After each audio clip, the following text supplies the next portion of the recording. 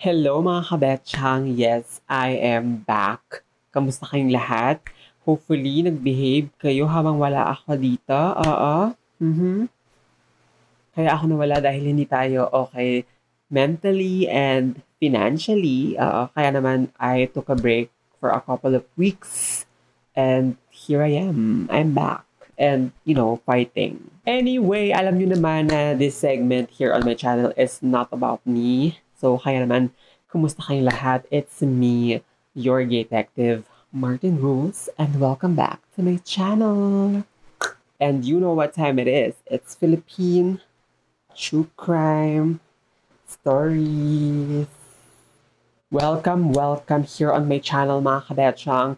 And I hope you guys, girls, and my non-binary friends are safe and healthy. Kung bago kayo sa aking channel, hello, my name is Martin.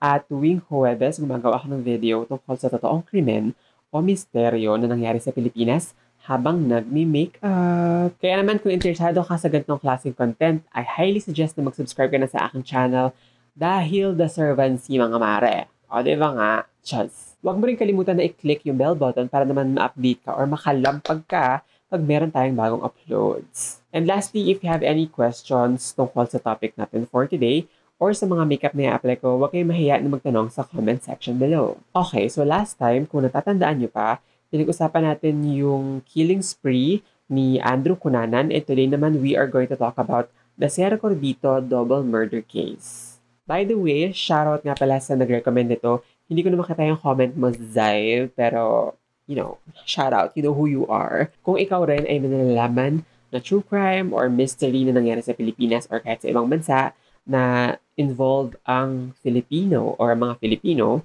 let me know sa comment section below at pag-uusapan natin yan sa mga susunod na episodes. By the way, bago tayo mag-start, yes, kailangan natin i-feature ang mahiwagang top na ito dahil from Chi OOTD ito. It's actually a bikini na pwede nyo suotin this summer. Although, yung mga bagyo na parating, after ng bagyo, pumili na kayo sa Chi OOTD dahil murang-mura lang. May mga brands doon like Shein or Zaful or may ibang mga designs na super interesting kahit na walang tatak na brand, ganyan. So, sobrang ganda. Check out nyo yung Facebook page nila and IG, it's ChiOOTD.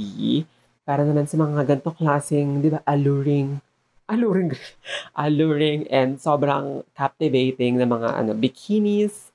O, di ba, ginawa ko lang siyang top te. O, kala nyo ba, mukha di bang hindi bikini, di ba? Thank you so much, Chi. Chi is my friend, also a blogger. Check niyo yung kanyang website and Instagram account, i-follow nyo siya. And let's support small businesses, diba? So, thank you so much, Chi, for this cute bikini na ginawa kong top for this video. Diba? Bongga. Anyway, marami tayong i-unpack sa story na to. Kaya naman, let's STFU and proceed to the story. Babala.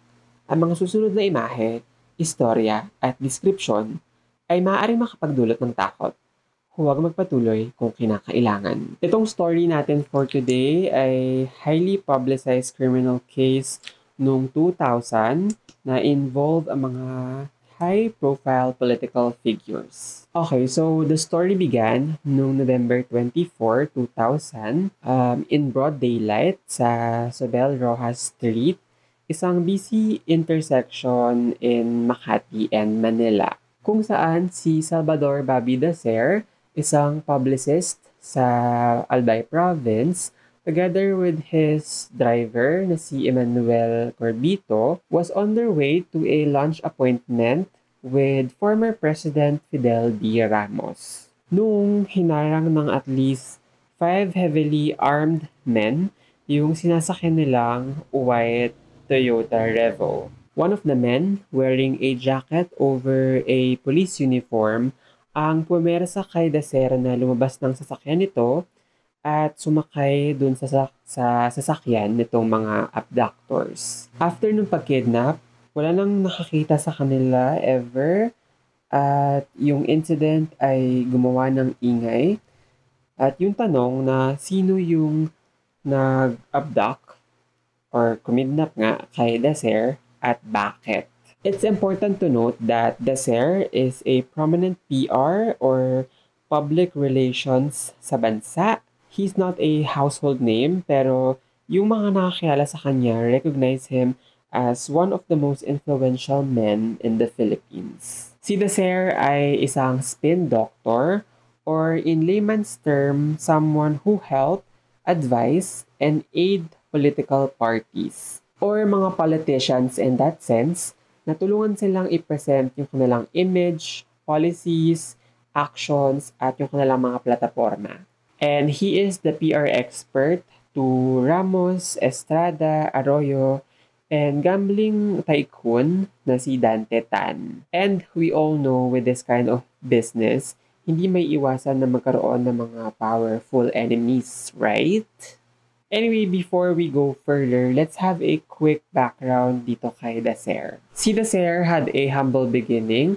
Nagtrabaho siya as a waiter and janitor to finance his college education. Pagkatapos niya graduate, he went into broadcasting, una sa Bicol region, and then sa Manila. Over the years, he built up a network of allies in the press and formed a friendship with influential media people. Dacer also worked with his own media organizations like Custom Week Tabloid and Asia Pacific News. Sabi ni Crispolo June Ikban, editor ng Manila Daily Bulletin, and I quote, "He employed very good writers who knew how to put spin on a news," end quote. Si Bobby G. De La Cruz naman, executive editor ng The Philippine Star, ang sabi, quote-unquote, "He wouldn't ask you to kill a story derogatory to his client, but would plead that his client's side would be printed as well." Tungkol naman kay Emmanuel Corbito, wala masyadong information sa kanya aside sa pagiging driver ni Dacer. 4 days later nung abduction, natagpuan yung sasakyan ni Dacer sa masukal na lugar just south of Manila. Wala na yung plate number at linis na rin ito from potential evidence. And then, noong April 2001, merong natagpuan na 2 sunog na katawan at sa ibang reports, it said na headless ito. Yung remains consist of burnt bones, metal dental plates, and a ring na nakita sa Barangay Bunalejos, Indang, Cavite. They were positively identified na sina Salvador Bobby Dacer and Emmanuel Corbito ng mga forensic pathologist and by their dentist. Pati na rin sa kanilang mga personal belongings. Sabi ng mga experts, both victims were killed by strangulation. Si Edwin Fargas, acting behalf of the Dacer family, requested the National Bureau of Investigation director to investigate. And then 5 buwan makalipas yung investigasyon, yung NBI filed several complaints for kidnapping and double murder against several personnel sa Department of Justice. Yung preliminary investigation were conducted by the DOJ with the panel of prosecutors, katulad ni Ruben B. Caretas, Jeronimo L. C., and Juan Pedro C. Navera. Noong May 11, 2001, an information was filed by the prosecutors with the Regional Trial Court in Manila. At yung mga babanggitin ko na pangalan ay kinasuhan ng double murder na sina Jimmy L. Lopez, Alex B. Diloy, and William L. Lopez. All 3 are detained. Pasok din sa listahan si SPO4 Marino Soberano, SPO3 Mauro Torres, SPO3 Jose Escalante, si Crisostomo M. Purificacion, Digo de Pedro, Renato Malabanan, Jovencio Malabanan, Margarito Cueno, and Romel Rolan, all under the custody of PNP CIDG in Camp Crame, Quezon City. Kasama rin si Police Superintendent Glenn Dumlao, Police Captain Inspector Vicente Arnado, Police Inspector Roberto Langcaon, SPO4 Benjamin Taladua, SPO1 Rolando Lacasandile, Police Inspector Danilo Villanueva, SPO1 Mario Sarmiento, SPO1 William Reed, PO2 Thomas J. Sarmiento, SPO1 Roberto A. Nemeno, and 2 unknown John Does. Yes, sobrang daming involved sa case na ito, and on June 4, 2001, inaresto si Police Superintendent Glenn Dumlao. He later executed a sworn statement implicating other police officers dito sa double murder case ni Desir Corbito. Katulad na lang ni Police Superintendent Michael Ray B. Aquino na isang Chief of Operations of the Presidential Anti-Organized Crime Task Force. Pati yung mga officers ng PAOCTF or itong Presidential Anti-Organized Crime Task Force, including Police Superintendent Cesar Mancao, PO3 Larry Ambre, and a certain Rigor. So inakusahan nga nitong Dumlao sina Aquino and Mancao na personal aides ni Lacson as part of the group who planned the murder. Okay, bago tayo magpatuloy, gusto ko muna kayong tanungin mga kabetsyang, do you ever wonder how I create my podcast? Gusto nyo bang magsimula na rin ng sarili ninyong show at i-conquer ang podcasting world pero worried kayo sa recording, editing at iba pang masasamang elemento na maaaring pumigil sa vibe ninyo? Well, worry no more honey dahil sobrang easy na mag-start ng podcast ngayon using Anchor. Libre lang today. At sa mismong app, you can already record and edit your podcast. And publish it on various platforms such as Spotify, Apple Podcasts, at marami pang iba. As your detective, I can attest to the fact that Anchor is guilty for being the easiest way to make a podcast. So download it now on App Store, Play Store, or access it via the website www.anchor.fm for free. Anchor, everything you need to make a podcast. Now back to the episode. Sa GA number 154629, amended information reads na itong mga public officers na nabanggit ko kanina, being then members of the PNP and assigns dito sa PAOCTF, abducted Desir and Corbito at the corner of Osmeña Highway and Isabel Rojas Street, at pagkatapos dinala sila sa Indang, Cavite with the evidence of premeditation, treachery, abuse of superior strength, nighttime and remoteness of the place, and with the deliberate intent to kill, conspiring, confabulating, and confederating with one another, committing offense, did then and there, willfully, unlawfully, and feloniously kill Desir and Corbito by strangulation, which immediate cause of their death, and thereafter dispose their body by incineration, to the damage and prejudice of the latter's heir. And then si Aquino and Mancao fled to the United States in July 2001, pati si Dumlao fled the country noong May 2003. Noong May 2006 naman, the Manila Regional Trial Court ordered the arrest of Aquino and Mancao after finding probable cause to prosecute them and 18 others sa murder ni Desir and Corbito. In 2008 naman, si Aquino and Dumlao were arrested sa US after the Philippine government requested for their extradition. Ang gulo-gulo, di ba? Meron nang poverty, corruption, climate change ang bansa, tas may ganito pa.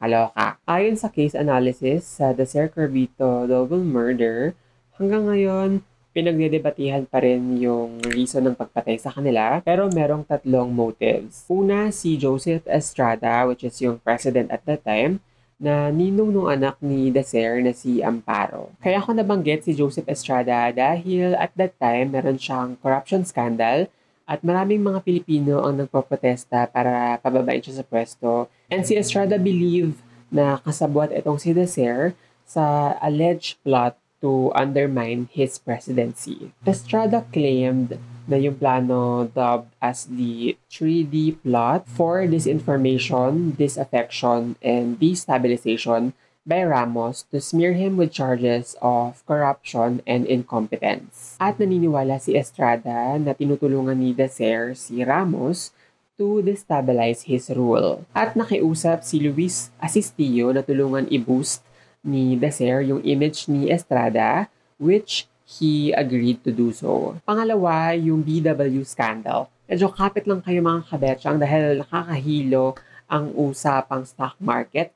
So, short background lang sa isang company whose stock price rose a staggering 18,025% in 1 year. From 80 centavos noong October 1998 to 145 pesos noong October 1999. At yung consequences nito almost put the Philippine stock market into collapse. So naalala nyo ba nung binanggit ko kanina yung gambling tycoon na si Dante Tan? Sino si Dante Tan at ano yung BW or Best World Resources Stock Scandal? Si Dante Tan ay friend ng former president na si Joseph Estrada. Contributor si Dante sa presidential campaign ni Estrada before, and he formed the Best World Gaming and Entertainment Corporation or BWGE in 1998. Allegedly, due to Dante's close relation with then-President Estrada, yung company niya were able to secure a gambling license from PAGCOR or Philippine Amusement and Gaming Corporation.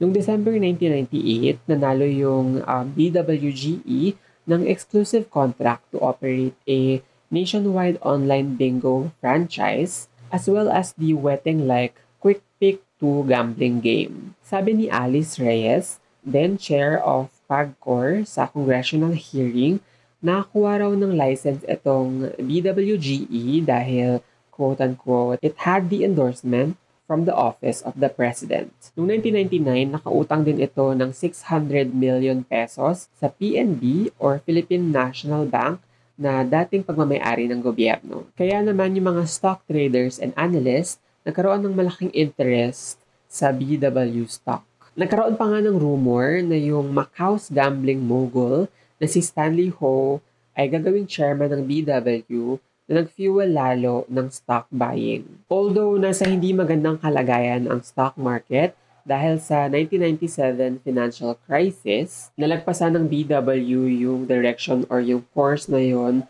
with its price continuously rising. Katulad ng nasabi ko kanina, within 1 year, October 1998 to October 1999, BW's stock price jumped from 80 centavos to 145 pesos. At one point, it even became the most traded stock in the Philippine Stock Exchange, beating perennial blue-chip Stocktel or Philippine Long-Distance Telephone Co. So yung Stanley Ho na gambling mogul sa Macau visited the Philippines noong late 1999. Meron silang plano na mag-operate ng casino, but it was heavily opposed by the Catholic Church, with Stanley Ho being accused as part of the Chinese Triad. Eventually, yung plan did not materialize at ilang weeks lang after nung visit ng Stanley Ho sa Philippines, BW stock price plunged down to 30 pesos. At patuloy pa itong bumababa as weeks go by,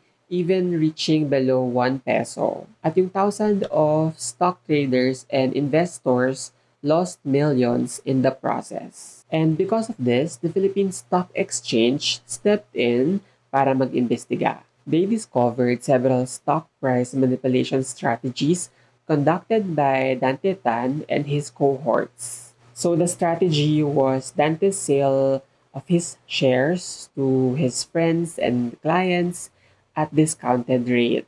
Itong mga transaction na ito were reported sa PCE or Philippine Stock Exchange at nakasaad doon as twice the amount actually paid. This was made to create an impression that the stock was being traded actively. Nakita rin yung turnover ng BW Resources stock na nagsisirculate lang among 10 brokerage firms. In addition, the PSE or Philippine Stock Exchange accused BW Resources of engaging in wash sale or a sale transaction kung saan yung buyer at saka yung seller ng stock ay iisa. Kaya noong March 2002, may mga charges na final against kay Dante and his cohorts or co-accused sa Regional Trial Court of Pasig. And then, ang dami pang nangyari sa BW scam na ito, kaya naman let's stop here. The question here is, anong kinalaman ni Dacer dito sa BW scandal? Well, siya lang naman yung crisis PR ni Dante when BW scandal broke out. So, merong isang version ng story known to a small circle of PNP officials during the height of uprising against Estrada. Pumunta raw si Dacer sa Malacanang para ipakita kay Erap yung mga documents that would further implicate him sa BW scam. Dahil Erap reportedly made millions of pesos from the stock manipulation ng BW Resources na pagmamayari ng crony niya na si Dante Tan. Gets niyo na?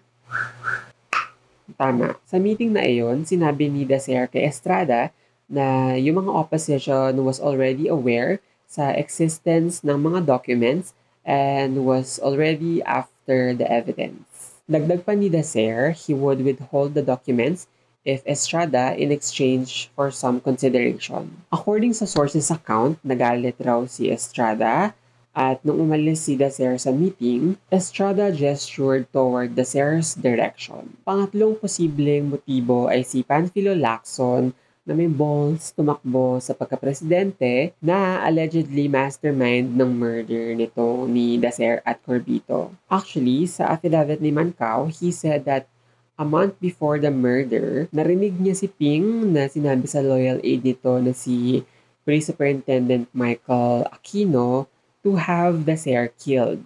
Sabi rin nung isang anak ni Dacer na si Sabina, sabi raw nung tatay niya that if anything bad happens to him, Lacson would be blamed to this. Dahil maaring meron raw galit itong si Ping kay Dacer. Kasi nung tumakbo siya as police chief, yung isa sa mga competitors niya na si retired Roberto Lastimoso, yung PR guy noon at that time ay walang iba kundi si Bobby Dacer.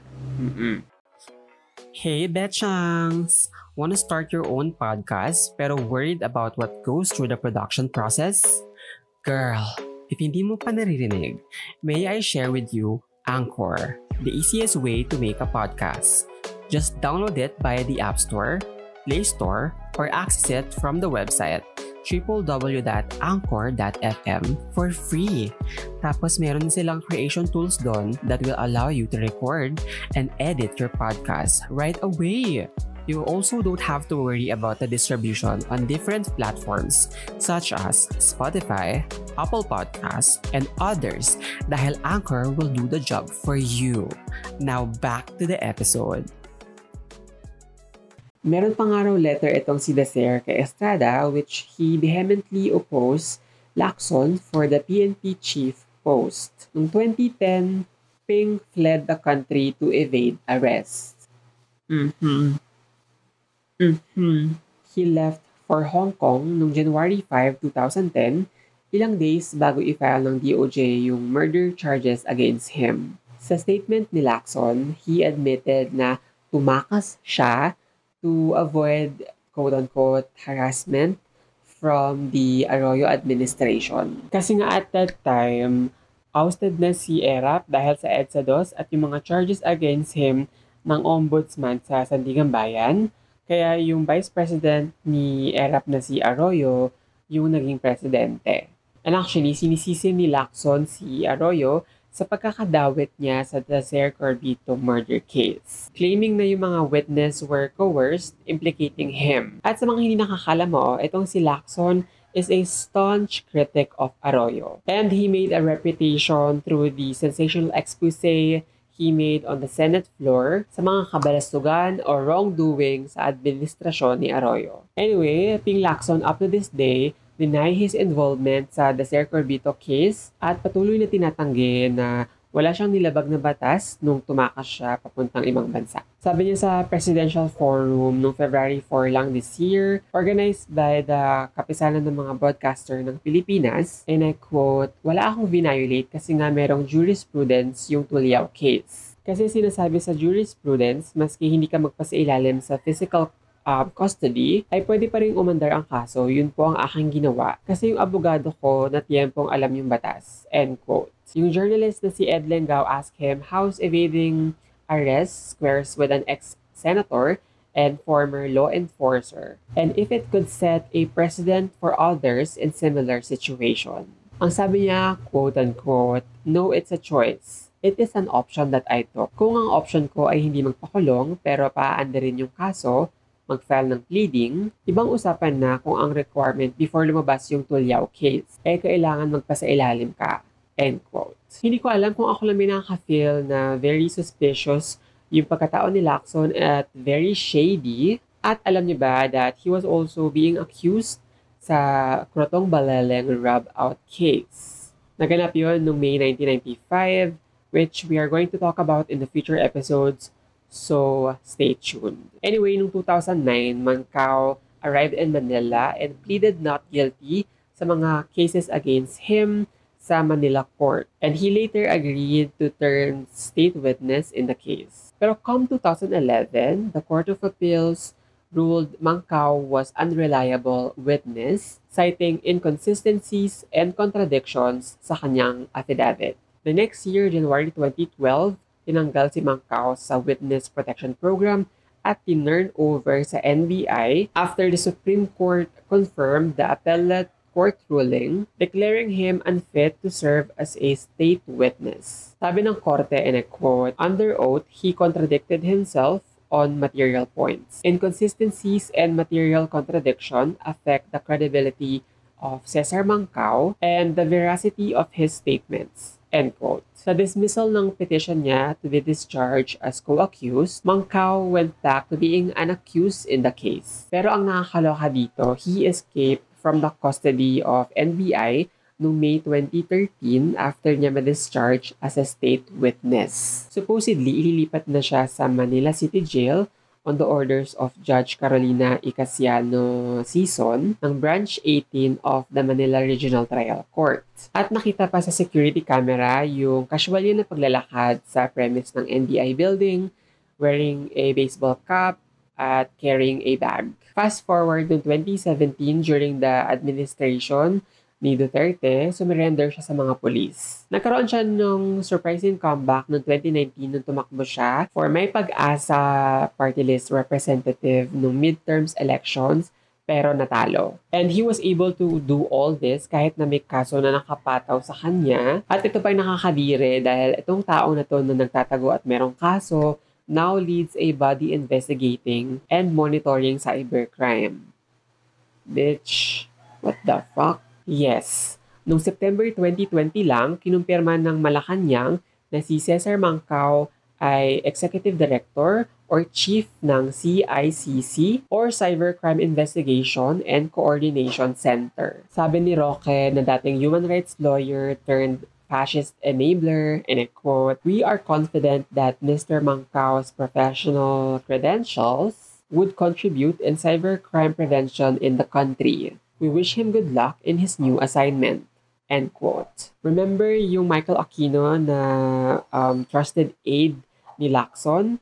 He was extradited sa Pilipinas noong 2011. He was jailed sa NBI pero for some reason pinalaya siya noong 2012 after i-dismiss ng Manila Regional Trial Court yung mga charges against him. Yung huling pagkakaalam sa whereabouts niya ay nasa Manila siya at nagtatrabaho as a security consultant for a big corporation. Si Ping Lacson on the other hand na tumatakbo sa pagka-presidente this election of May 2022 was cleared by the Court of Appeals noong 2011. Court of Appeals dismissed on the grounds that there were no probable cause to issue a warrant of arrest against Lacson. Kahit na yung actions niya before na pagtakas at pagtatago screams guilty.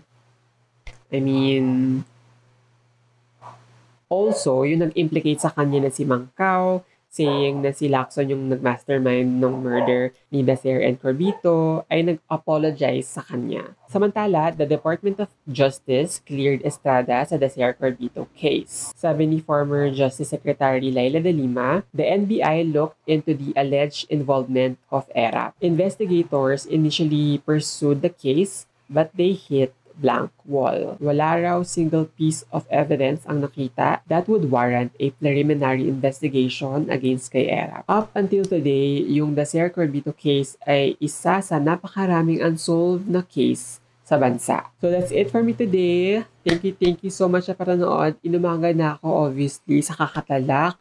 Let me know your thoughts sa comment section below. Yung case na to, I believe, yung Dacer sister still seek justice for their father. Pero wala akong nabasa tungkol sa kamag-anak ni Corbito na naghahanap din ng justice para sa kanya. Grabe no, sa case na ito, makikita mo kung gaano karumi yung politika.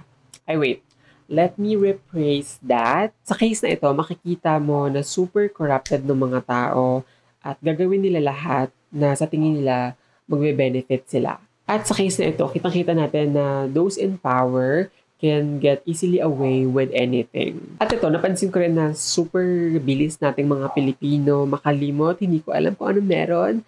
Like for example, si Erap na merong plunder case nung panahon niya, presidency niya. Pero nakatakbo pa na mayor sa Manila. Despite all the scandals, despite mga kaso, at pagiging convict niya, inelect pa rin siya at pinagkatiwalaan ng mga tao. I don't get it.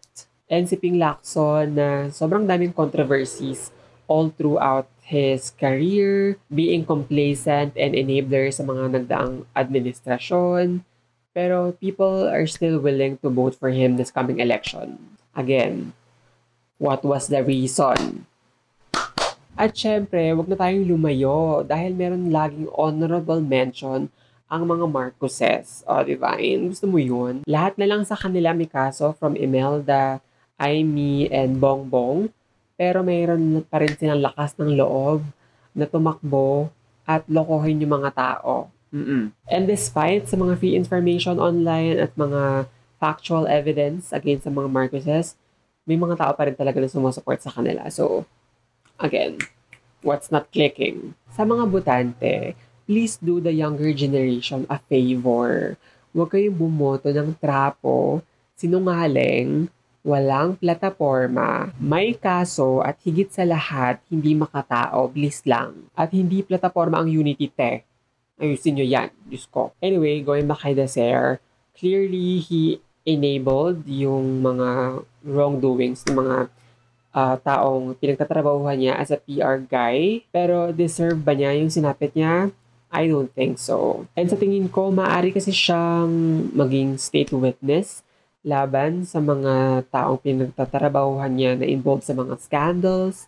Kaya siya tinumba. And si Corbito, yung driver niya, I believe walang knowledge sa mga kaganapan, pero nadamay siya. Pero hopefully, like kung sinasabi at the end of my video, yung mga unsolved cases sa Philippines, sana magkaroon ng kasagutan para yung mga family ng mga nasawi ay magkaroon ng closure. At kahit papaano justice para dun sa yumao nilang mahal sa buhay, kung hindi man ngayon, in the near future. Kasi naniniwala ako na what's done in the darkness will come to light. Oh, divine. Kayo naman, let me know your thoughts, your comments, your opinions, or violent reactions sa case na ito. Sa comment section below, mag-usap-usap tayo mga kalatsyang. So that's it for me today. Thank you so much for watching. As always, please keep safe and healthy, and I'll see you guys on my next video. Bye!